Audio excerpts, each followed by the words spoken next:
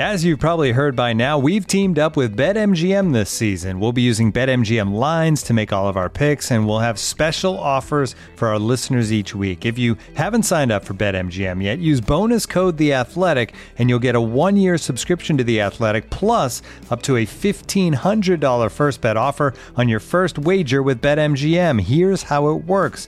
Download the BetMGM app and sign up using bonus code The Athletic. Make your first deposit of at least $10. Place your first bet on any game and claim your voucher for a 1-year subscription to The Athletic. See BetMGM.com for terms. U.S. promotional offers not available in D.C., Mississippi, New York, Nevada, Ontario, or Puerto Rico. Gambling problem? Call 1-800-GAMBLER. Available in the U.S. Call 877-8-HOPE-NY or text HOPE-NY 467-369 in New York. Call 1-800-NEXT-STEP in Arizona. 1-800-327-5050 in Massachusetts. 1-800-BETS-OFF in Iowa. 1-800-270-7117 for confidential help in Michigan. 1-800-981-0023 in Puerto Rico. First bet offer for new customers only in partnership with Kansas Crossing Casino and Hotel.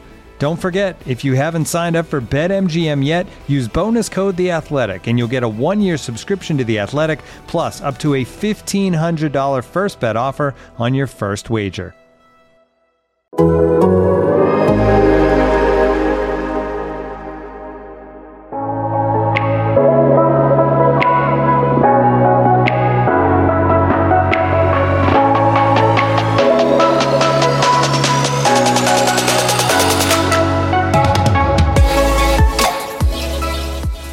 Hello and welcome back to another edition of Atlantic and Coastal, the Athletics' new ACC podcast. I'm Andy Bitter, your host and a Virginia Tech football beat writer for The Athletic.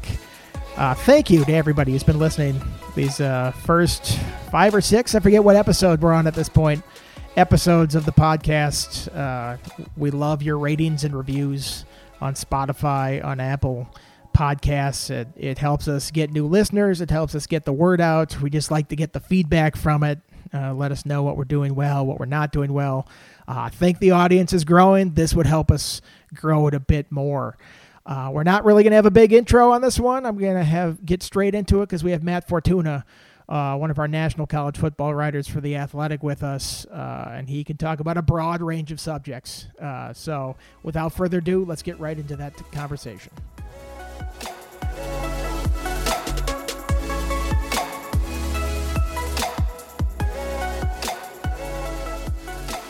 Okay, welcoming back to the show for a second time is Matt Fortuna, the national college football writer for The Athletic. Matt helped us kick off the show a month and a half ago when we were just debuting this thing. He must have liked us enough that he came back. Matt, thank you for coming back to the show. Hey, thanks for having me, Andy. It's been a very ACC season so far, especially with the spotlight a little bit more to themselves until the Big Ten comes back this week. I feel like last week was kind of a missed opportunity that they have 3 teams in the top 5, and you're like, oh man, the ACC, this is different. That's second-tier teams. They could challenge Clemson, and then UNC goes out and then lays an egg against Florida State, and Notre Dame doesn't look too good, and now the Big Ten's coming back, and the Pac-12 is going to start soon. It's like, man, I feel like they just missed a window to like sort of seize the bull by the horns there and say, hey, we're a conference to be reckoned with. I think North Carolina's earned their number 5 ranking about as much as Ohio State earned their number 6 ranking through the season's first month. I'm not going to say, I thought they'd lose at Florida State and fall behind by 24 points at halftime. But if that doesn't show you that we need the Big Ten and even the Pac-12 to come back and give us some quality teams in the top 5 and top 10, I don't know what does. I mean, I think it's a brand name. It's a coach everyone likes. It's a team that's been really hot on the recruiting trail the last 2 years and that put up big numbers. And it's only real competitive game of note, or I shouldn't say only competitive game, BC gave them a run, but in their biggest game of note against Virginia Tech. But there was nothing to really indicate to me that North Carolina was a true threat to be anything other than maybe a thorn in Notre Dame side for the second place team in the ACC this year. Well, let's start there. Let's start with the Tar Heels in that first game. What was the bigger fluke on Saturday, the Florida State win or the UNC flop? I think UNC's flop is more of a fluke because Florida State seems to have found something in Jordan Travis. I don't know what it is. His numbers don't jump off the page from a passing standpoint. They were without Tamorrion Terry, one of their best playmakers on offense. They jumped out to early lead. But even just watching Florida State the week before at Notre Dame in a game that I never thought they threatened to win, but they played so much better than I think any of us had any reason to expect them to play. When you look at a week before when they probably lose to Jacksonville State if they don't make a quarterback switch. It just seems like they like playing football together under Jordan Travis, which I don't think you could say about that team really since the Jimbo Fisher era and in 2017. So I'm getting a little bit warmer on Florida State. I think North Carolina coming out as flat as they did in that first half is really disappointing. With all the hype around them, with all the expectations there, to underestimate Florida State, which granted we've all done for 3 years now, I think it's disappointing because we saw in the second half that North Carolina offense, and to a lesser extent that defense, can play pretty well when they're clicking and when they're actually focused and trying. And to lay an egg the first 30 minutes like that in prime time was very disappointing. I have been hammering Florida State as much as anybody out there. I've not given them any credit this year, nor should I. I mean, they haven't played that well, but I put them down there in the bottom category along with Syracuse, which seems downright insulting at this point to compare them to Syracuse. Have we been too hard on the Noles considering brand new coach this year? They weren't exactly lighting up the world under Willie Taggart before, but they bring in a brand new coach. This is the worst year to bring in a new coach and try to implement new systems and things like that. On top of that, he contracts COVID, is out for did he miss 2 games or what? 1 game? Just one game. But still, it's a disruption to your coaching staff. These are a lot of things that are working against Florida State. I realize that he's not the only new coach, but that is a tough task to kind of get things together because, like we said, this team has not been a smooth running train here in the last couple of years. This seems like a difficult thing to turn around. Short answer is no. I don't think you can ever be too hard on Florida State when you look at just how poorly they've played over the last 3 years. I mean, you look at the talent on that roster.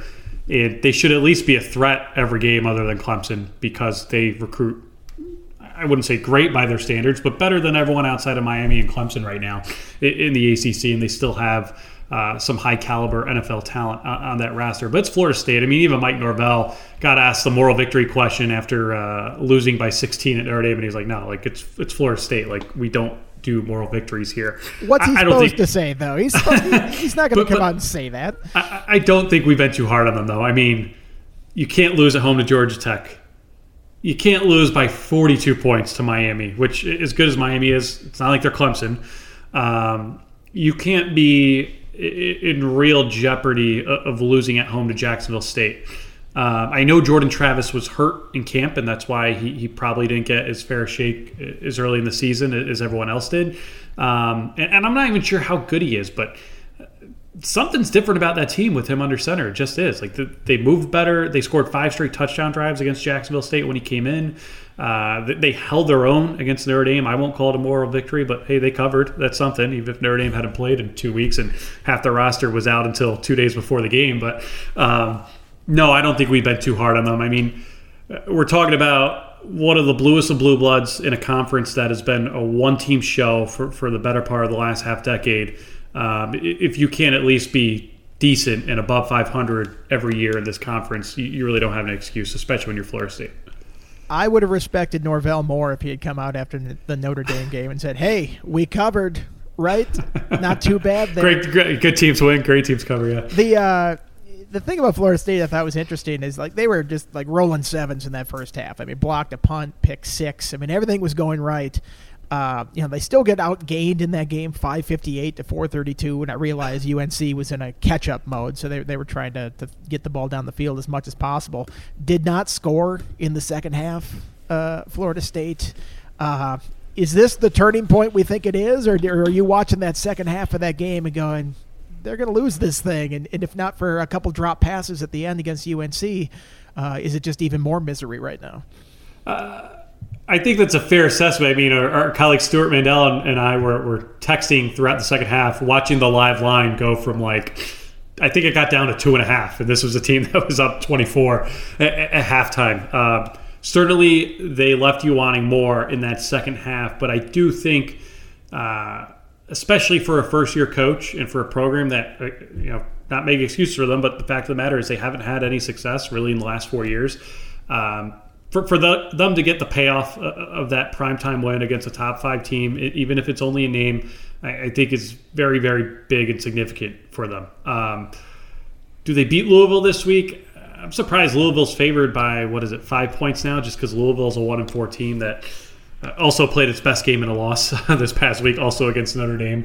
Moral victory. Moral victory. And they're playing their old quarterback in Jordan Travis. I think there's something for Florida State to build off here. I do. I mean, they've been so schizophrenic that I'm hesitant to go ahead and say, hey, they're going to win their next 3 games before they host Clemson on November 21st. But I think that's definitely possible when you look at the way they've played in the last 2 weeks. If they stay healthy, if Jordan Travis could build off some things in the passing game, and if they can continue to act like a program that wants to play football, again, to come back to the moral victory thing. I can't tell you how many times we've seen this team quit in recent years, particularly in 2018 when they played at Notre Dame. They threw a pick on the first pass of the game. It was freezing cold there. It was senior day for a Notre Dame team that was playoff bound. You just look at that Florida State sideline, you're like, they don't want to be here. And 2 weeks ago at Notre Dame, they had a goal line stand late, down 16. They were playing hard. Again, these are very, very small points. It's faint praise. I know Seminoles fans don't want to hear this, but you got to start somewhere.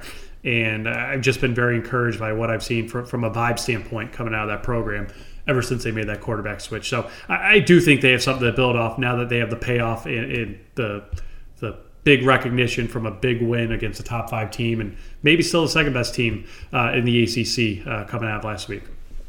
Well, speaking of UNC, did we kind of see this flop coming? I mean, it seems like when North Carolina gets really high in the polls, they have a performance like this. I did not, because I saw them against Virginia Tech the previous week, and that offense looked unstoppable. Like, everything about it was just rolling. The running game, and granted, this is playing against a Virginia Tech defense that had a bunch of guys missing that factored into this whole thing. But the only thing that stopped them was some drop passes against the Hokies. Otherwise, they probably could have scored 80 in that game. And I'm watching the Florida State game, and they just looked flat.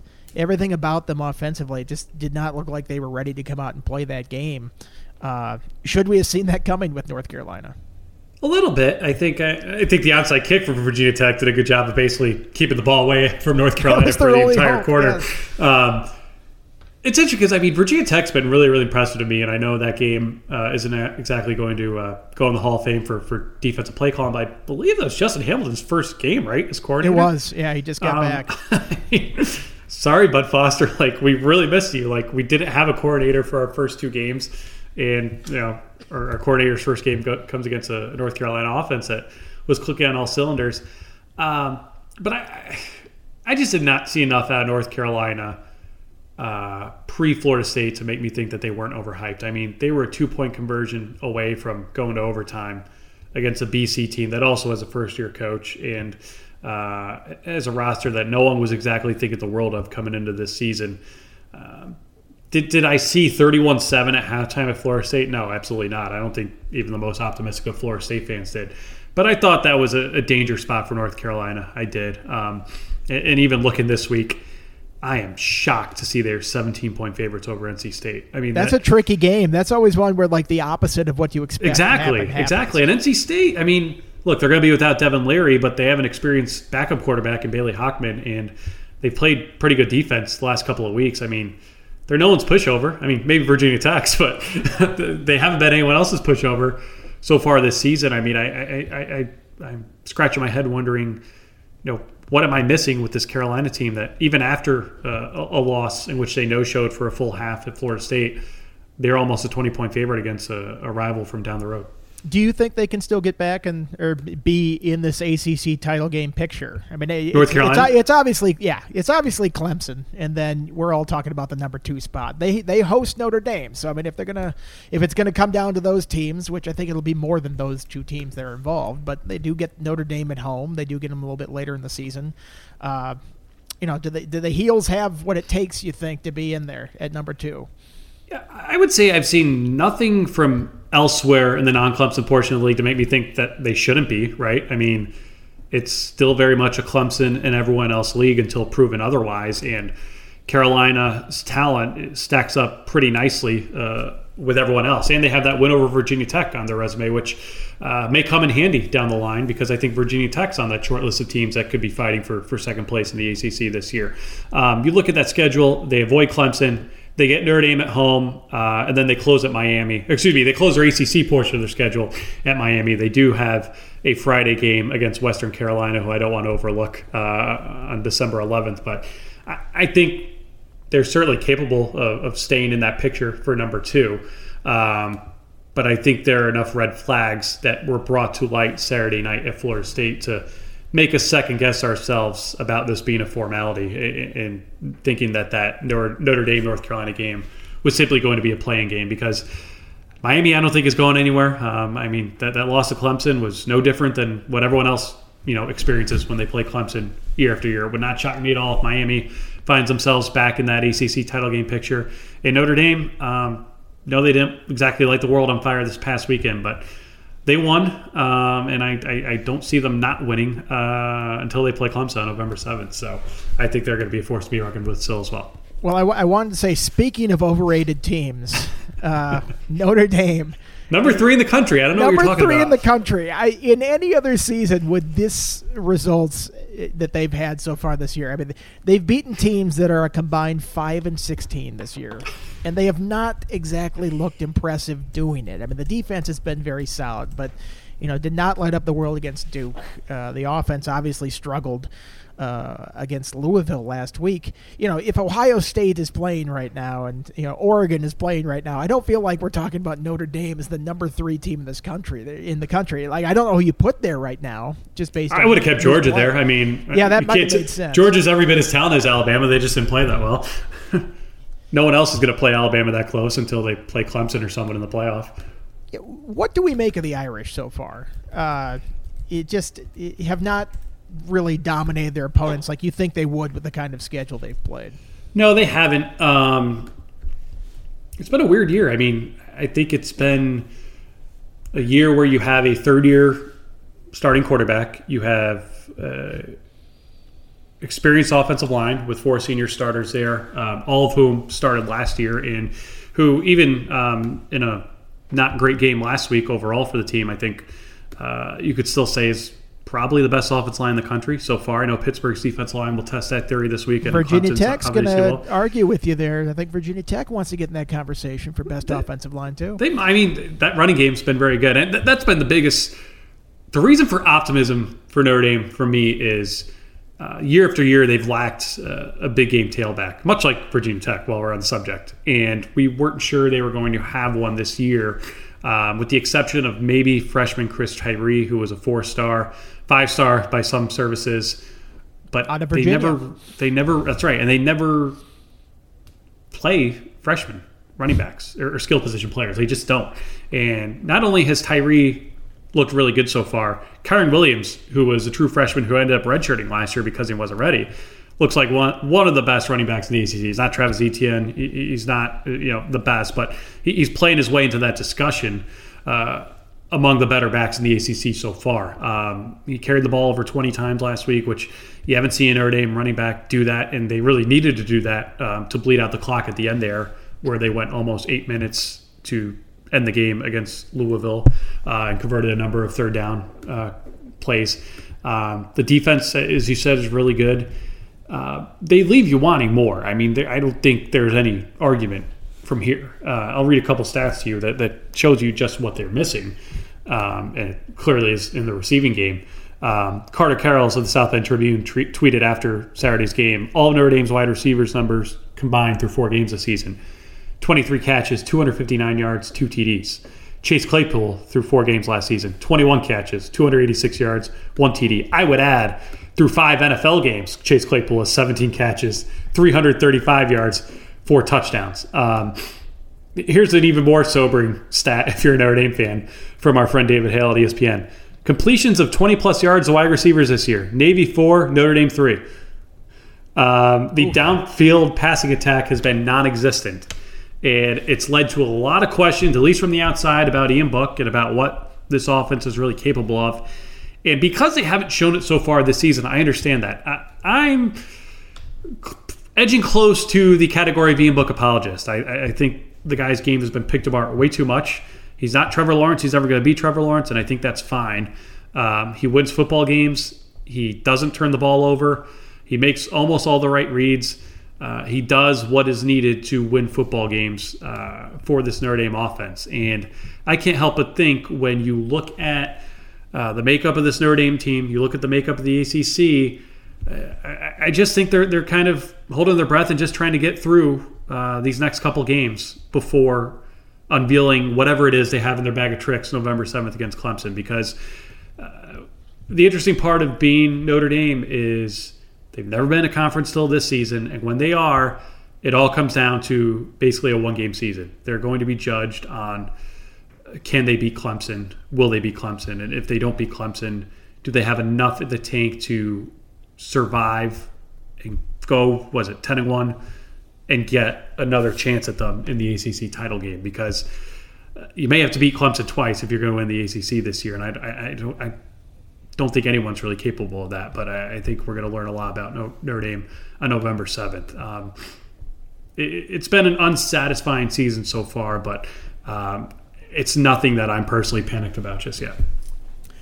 Looking for an assist with your credit card, but can't get a hold of anyone? Luckily, with 24/7 U.S.-based live customer service from Discover, everyone has the option to talk to a real person anytime, day or night.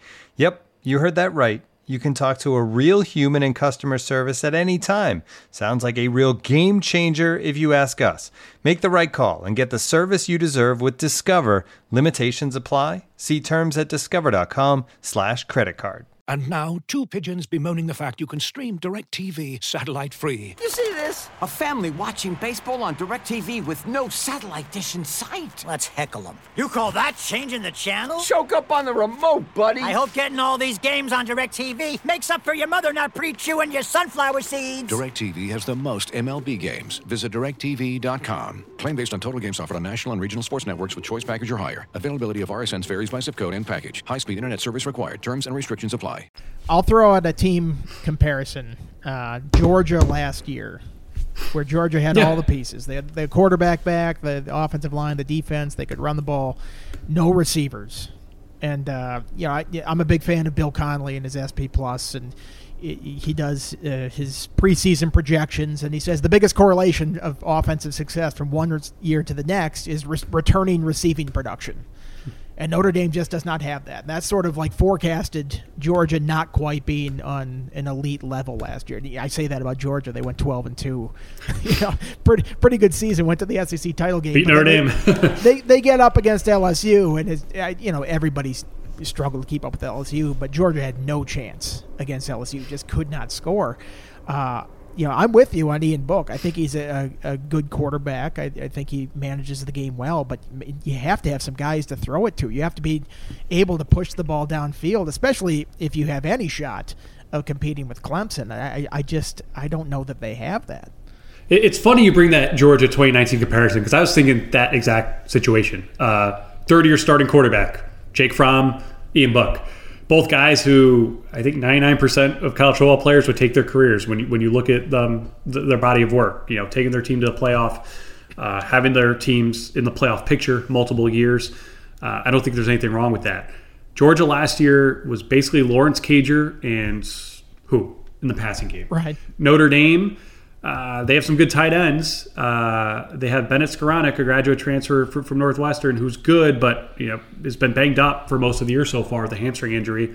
They just got Kevin Austin back, who is probably the most talented receiver on the roster, but has either been hurt or in trouble throughout his career. And it's a sticky situation when you're relying on someone like that to be the guy to bring you over the hump, so to speak. And then there's Braden Lenzy, who's also big game player, capable of breaking the game open with a couple big plays, but he's also been hurt multiple times so far this season. So it's interesting because I think this is a prime opportunity for Notre Dame when they're playing in a conference that, let's face it, they have an easier schedule overall, top to bottom, I think, playing in the ACC this year than they would with their normal independent schedule, especially in a year when they're playing Wisconsin, or we're supposed to play Wisconsin, up in Lambeau. I think they have enough talent on that roster and are coached well enough top to bottom as a program that they can mess around a little bit and not pay a price in the form of losing a game the way they almost did last week against Louisville. I mean, I just think outside pre-Clemson, I don't think they're going to lose to Pittsburgh. They're not going to lose to Georgia Tech. I mean, I think it's going to be 2 undefeateds meeting in South Bend November 7th.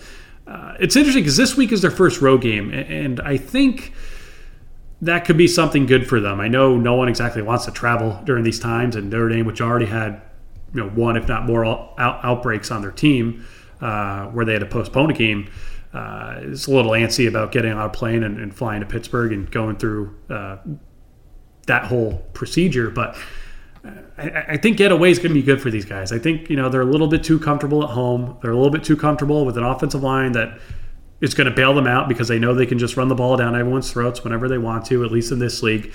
And I want to bring up a Brian Kelly quote from yesterday. On the field after the game Saturday, he called the game a learning experience. He said he wasn't freaked out about anything. He said, he's seen ugly 12-7 games, and that wasn't one of them. He thought his team did what they needed to do to win. And he got asked to expound on that a little bit yesterday, and he said, quote, "They're extremely confident in their ability. Their preparation is outstanding. I mean, it's really good. They understand our process. We have to play with a bit more sense of urgency. And sometimes the clock's ticking, and you need to play with that sense of urgency from the very first play. And I think you learn about those things as we move along. And part of that is in the way I prepare them. As I mentioned, we got to be really careful and cognizant of how they're prepared, and they got to also understand that as elite players, turning up that sense of urgency is important as well. So we're all learning. I've got to do a better job of preparing them and coaching them, and they have got to turn up that level of urgency as well. They're extremely confident in their ability and their belief that they're going to win. They've won a lot of football games, but those are the things that we learn together as we shape the 2020 football team." End quote. I think that summed it up nicely. It's a good team. Chance to be a great team. They've lost one home game in the last 3+ seasons now. That was a 1-point loss to a Georgia team that came overtime away from winning it all that year.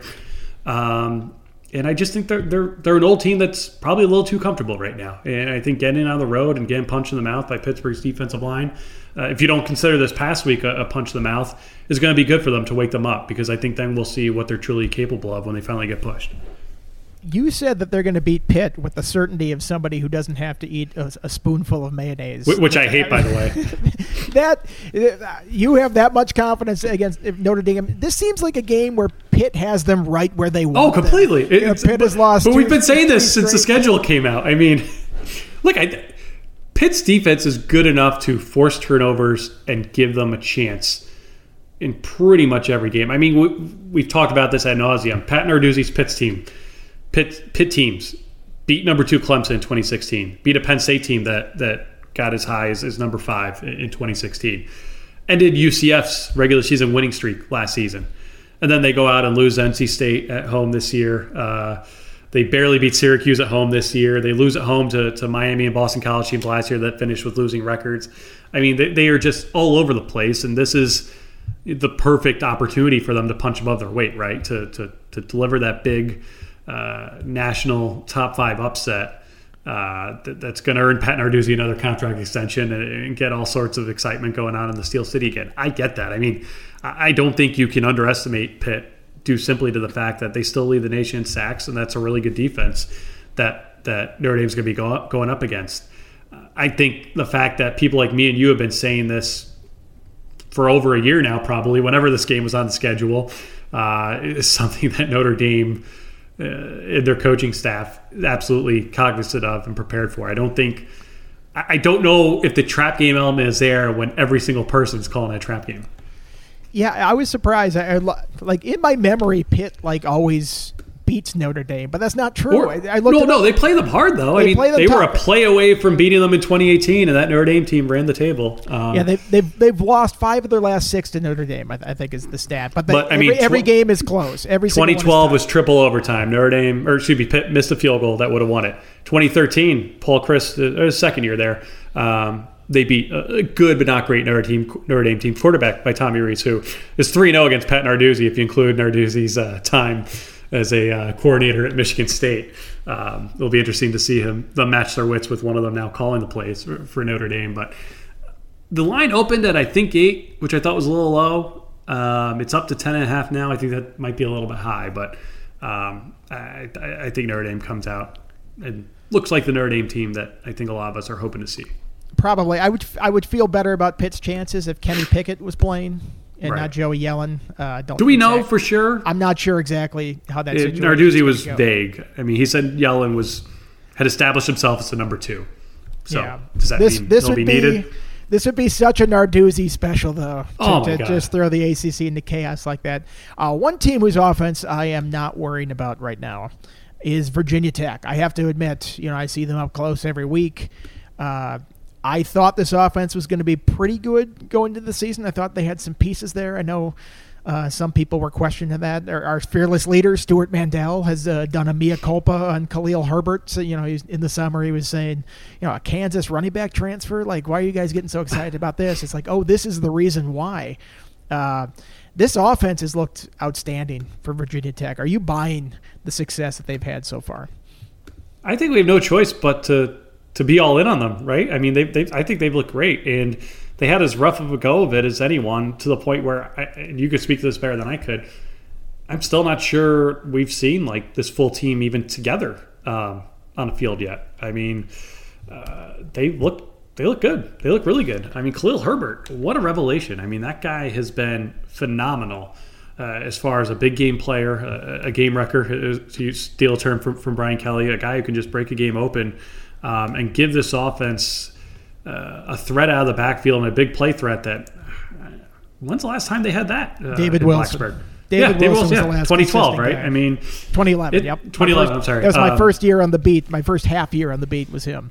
And then as a Giants fan, I got him, and then he had to medically retire, so that's He had that one game against the Giants. Saints that will live on forever, where he had like 300 all-purpose yards, and he was flipping around in the end zone, and you're like, this is the future, and then, had the medical Then thing. it wasn't.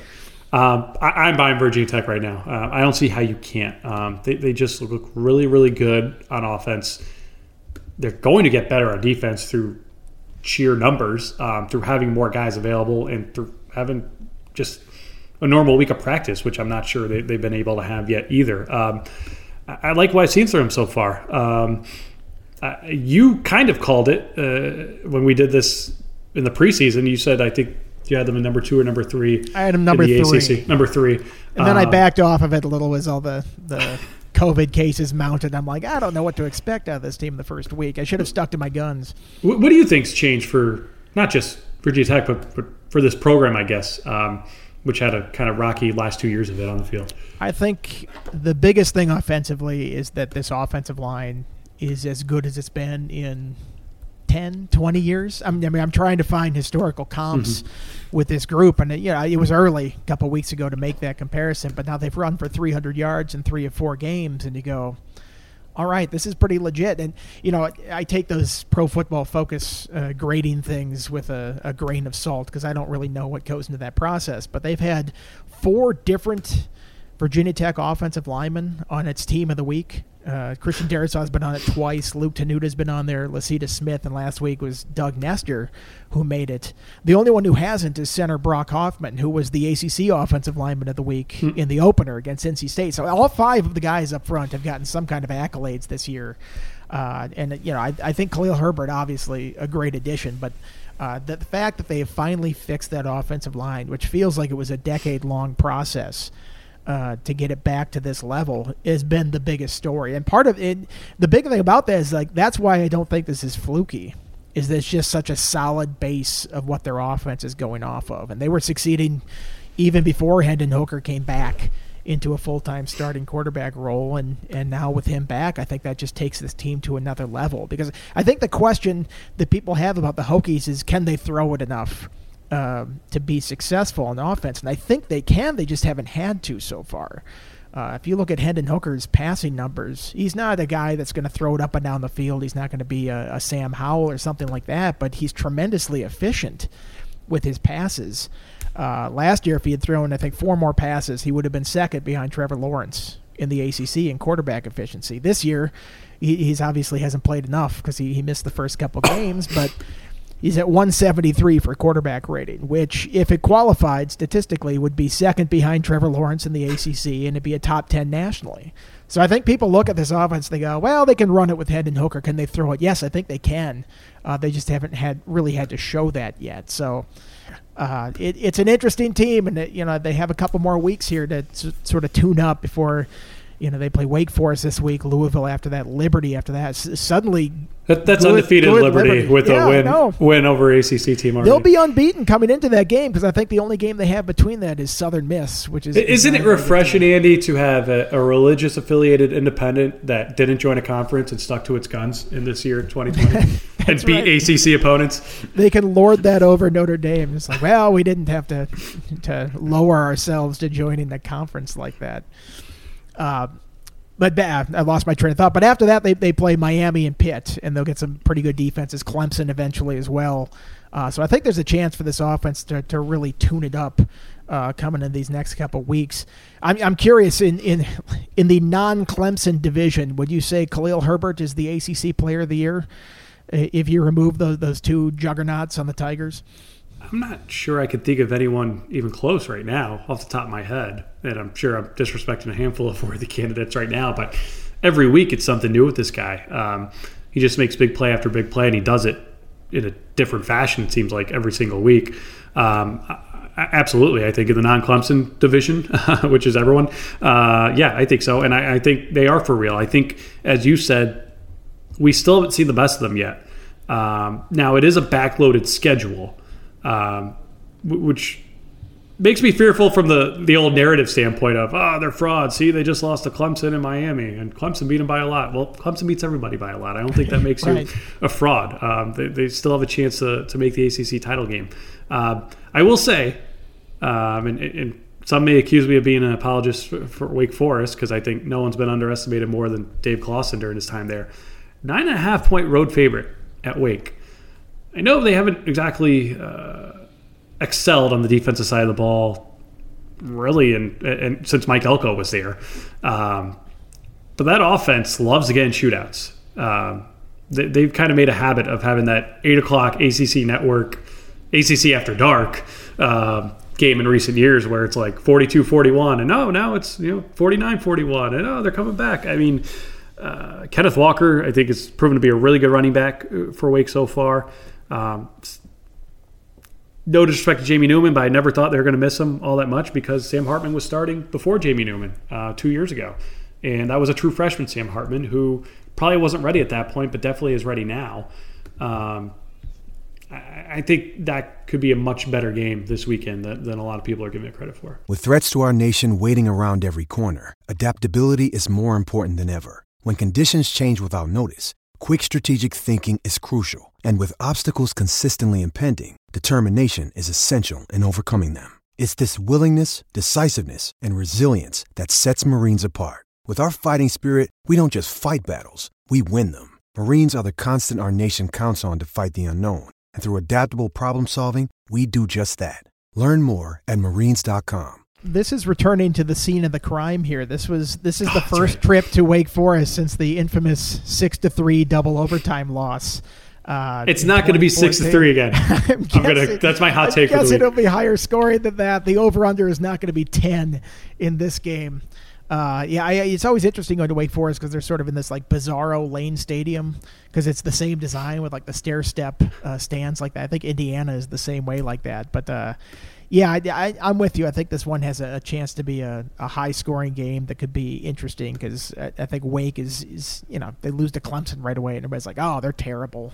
It's like everybody loses to Clemson by that much. They lost a shootout. They lost a shootout to NC State that could have gone either way. I mean, NC State's a team that, much like a lot of teams in the ACC, it was week to week, depending on the mood, is either really good or really bad. I think Wake's been somewhat reliable in the grand scheme of things when you look at the ACC over the last 4 years. I mean, I forget what the preseason stat was, but they've outplayed their preseason ranking, I think, every single year. Their preseason ACC poll ranking every single year since Dave Clawson has been there. So underestimate them at your own risk. I mean, they're capable of knocking off pretty much anyone in this league outside of Clemson on their best day. All right, I got two buy-sells for you of teams that are ranked right now for the ACC. Miami and NC State. Are you buying or are you selling either of those teams? I'll buy Miami. Again, I think we tend to overreact to what happens in Death Valley. I think if you're Miami, what happened in Death Valley should stay in Death Valley. You beat Louisville pretty soundly on the road. You beat the crap out of your rival Florida State, who may have been without their head coach and their quarterback, but it's still a rivalry game. You still got to get up for that. There's nothing fluky about what happens when those two teams get together on the field. I'm with Miami. I am. I know it wasn't the smoothest of games this past week against Pittsburgh, but when you look at the rest of that schedule, I mean, they got to go to Blacksburg, but they get North Carolina at home. I think they've got a very good chance to make it to Charlotte. I was going to say represent the Coastal, but represent everyone else, I guess, in the ACC title game this year. What do you think of NC State? I mean, they're ranked. They're 4-1 now. This does not look like a team that gave up 300-some rushing yards to Virginia Tech. They've been very stingy on the ground since then. It seems like they found something with Devin Leary. Now all of a sudden he's out 4 to 8 weeks, a broken fibula and that. I mean, you look at the teams they beat: Wake Forest, Pitt, UVA, Duke. It's not a murderer's row of opponents that they've beaten there, but they are ranked. They got UNC and Miami next. Are we going to find out exactly what the Wolfpack are made of in these next couple weeks? I think we will. I mean, I think every NC State fan listening to this podcast is probably thinking, "Oh, here we go again, Andy. You just gave us the kiss of death, right?" Like, I didn't give it. They're ranked. I got to talk about them, right? With the schedule coming up as well. I mean, that's kind of been Dave Doran's tenure in a nutshell, right? They've recruited really good players there. They've swung above their weight in some of those bigger games. They had multiple chances to knock off Clemson, even Florida State, during the Jameis year in 2014. But they always lose games they shouldn't. Now, they did beat Wake Forest this year. They hadn't beat them in, I think, 4 years coming into this, so that's a start. They should be beating Wake Forest every year when you look at the infrastructures of both programs. But the Devin Leary injury hurts. It really does. I mean, that gives me a lot of pause on them moving forward. It's unclear if it'll be a season ender, but it's going to be season moster. I mean, or whatever. I mean, he's out 4 to 6 weeks at least. It helps to have a guy with experience in Bailey Hockman. But even in the Duke game, they struggled throughout the first half of that game. They've got not the easiest road ahead of them. I mean, I know they don't play Clemson, but much like NC State teams of recent past, you look at these next 3 games at North Carolina versus Miami versus Florida State, and you can just as easily talk yourself into thinking they can win all 3 and they can lose all 3. I tend to lean more toward the latter with the questions at quarterback right now, and with what we've seen from Miami and Florida State recently. I'm selling on them. I mean, once everyone's playing football at the Power 5 level, I don't think they're going to be ranked for long. I think they're going to lose this week. They should cover because I think that line's a little preposterous. But I know better than to put my faith in that program after being burned so many times before. I will say, while we're on the subject of NC State, we have to give a shout out to Peyton Wilson. 19 tackles, 2 interceptions. His brother Bryce pitched a gem for the Braves in Game 4 of the NLCS. Nice genes in that family. Yeah, pretty athletic group there. We are nearly 40 minutes into this thing. We have not really mentioned Clemson. Who? Clemson just a ho-hum 73-7 win last week against Georgia Tech. The biggest win over one ACC team over another in the league's history. I mean, it's nuts. Trevor Lawrence, I thought it was funny, 404 yards with the 404 area code in Atlanta there, 5 touchdowns. I mean, Clemson's putting its punter in the second half to play quarterback. Their backup quarterback is Hunter Helms. Are you a wrestling fan? Oh, Hunter Helmsley. Yeah, Triple H. Yeah. I knew that sounded familiar. I did. I put it out there. I said, Hunter Hearst Helmsley, right? Please tell me his middle name is Hurst. He came in. He threw 2 touchdowns. I don't know if he has the pedigree to be a great quarterback there, or if he brought a sledgehammer into the game or whatever it was. I don't know what's better, that or Lindell Stone, number 36, a quarterback for Virginia. No, I'll take Double H. I don't know if he's Triple H. He's definitely Double H.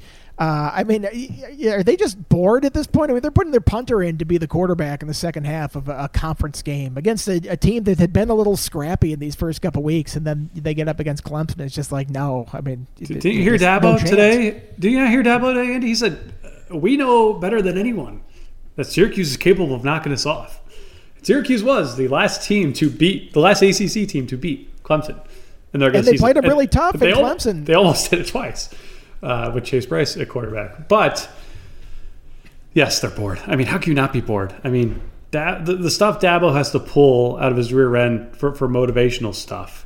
I mean, he said, I think it was after last week's game against Miami, where I heard someone on game day say we might not be that good. I mean, he just has to make stuff up at this point. And it's probably a tougher job than it looks when you have a roster like that compared to everyone else in this league.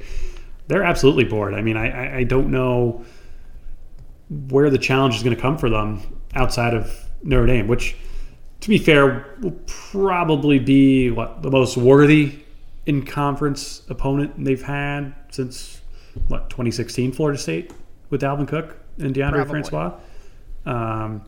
Probably be the most hyped regular season ACC game. I mean, when's the last time two undefeated teams in the ACC will meet in November? That actually started in September, as they did this year.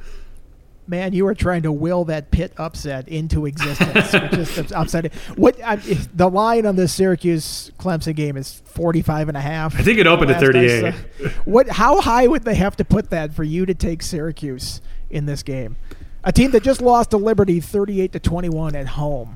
And doesn't have a quarterback, doesn't have his best player on defense. Credit to the Flames, but you probably should not be losing to Liberty by 17 at home like that. What would they have to put the number at for you to actually put some of your hard-earned money on Syracuse? 60, maybe?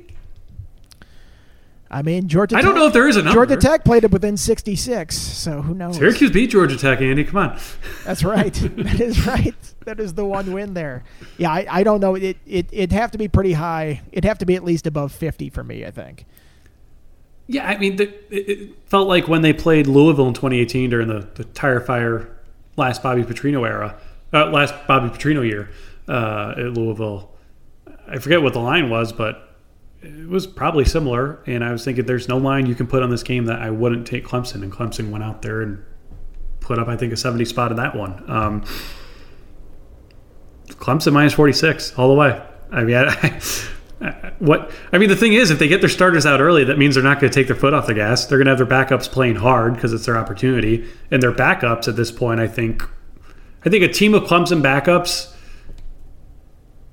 makes the ACC title game, at least. Yeah, I'd say so. It'd be interesting to see a team of Clemson against all-stars from the rest of the league to see who would win that, because I don't know. I still might take Clemson. I think I'll still take ACC teams. They still have Trevor Lawrence and Travis Etienne, right? Yeah.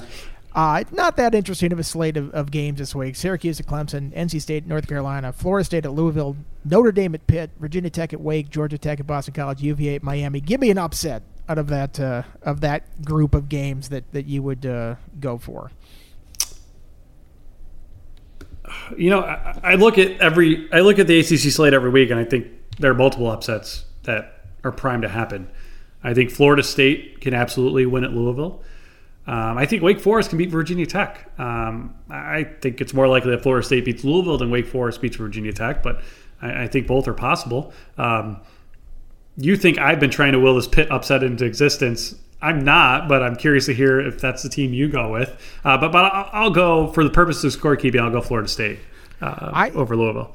I think I would take the Pitt one, just because I like that Pitt defense, and I don't trust this Notre Dame offense. I could see it being another game like Louisville last week where it's like 12-7. And if that's a score, I mean, anything can happen in a low-scoring game like that. I don't know. I don't want to put too much faith in Pitt, though. I covered a 15-12 Notre Dame win at Pittsburgh in 2011. So it's going to be close, and it could very well be ugly. That was Todd Graham's speed show during his 1 year in Steel City. His dream job. The uglier it gets, the more I would like Pitt's chances on that. I probably would take them plus 10.5, though, for sure. That's fair. Notre Dame's offense hasn't really shown anything to prove to anyone that they're capable of taking care of business and making this not a four-quarter game, which it probably will be. But I just think they're so much better than they've shown, and they're going to get a breath of fresh air once they finally get out of their comfort zone. I think they've all been a little bit too comfortable there in South Bend. and they need to be challenged, much like Clemson does. I mean, what do you do if you're Dabo? You play Syracuse and Boston College before you play Notre Dame. Like, how do you keep your team engaged?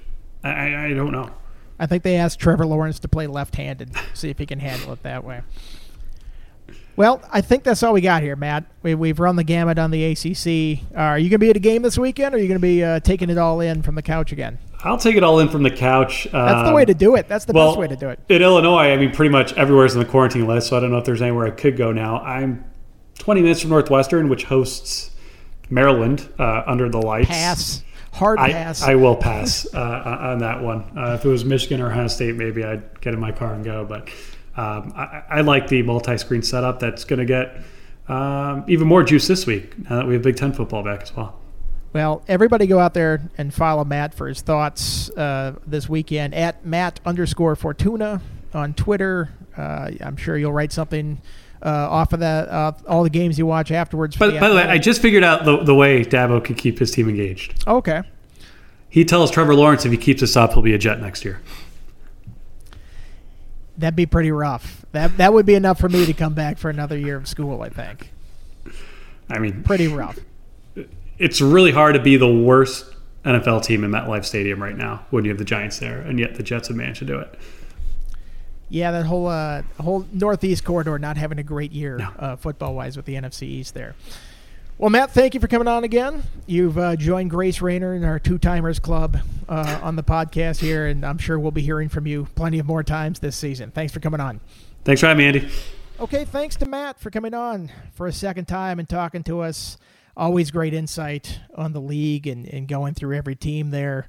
Definitely follow him on Twitter this weekend. He'll be in front of a TV watching all these games and giving thoughts about the entire ACC. That's at Matt_Fortuna.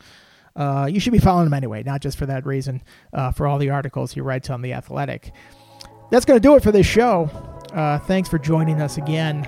I'm looking at the ACC schedule next week, and it's a pretty meh schedule. Not too many great matchups. So I'm going to try to get a mailbag form up on the website. Get a little reader reaction from you guys. Allow you to ask me some questions. If there's stuff you don't think I'm talking about enough, write it in. Let me know about that. If you have some really good questions about the league, send that in. If you just want to vent to me about stuff, do that too. We always love that kind of stuff. Look for that on The Athletic sometime this week. I'll tweet it out. We'll get a nice form up there for subscribers to be able to ask questions on that. Which leads me to this. If you're not a subscriber to The Athletic, now is a great time to do so. You can listen to this podcast ad-free on The Athletic. We have some deals over there right now that you can sign up. Go to theathletic.com/ACCpod and check those out. If you listen to us for free on Apple and Spotify, we love that too. Stitcher as well. Go there, rate us, review us, give us some feedback there. It helps us get some more followers on the podcast, help us grow our audience that way. That's going to do it. I'm Andy Bitter. Follow me on Andy Bitter VT for my thoughts on Twitter throughout the week. I'll be at a game this weekend as well, but I like to tweet about the ACC every now and then as well. So enjoy the games this week. We'll be back to talk to you next week.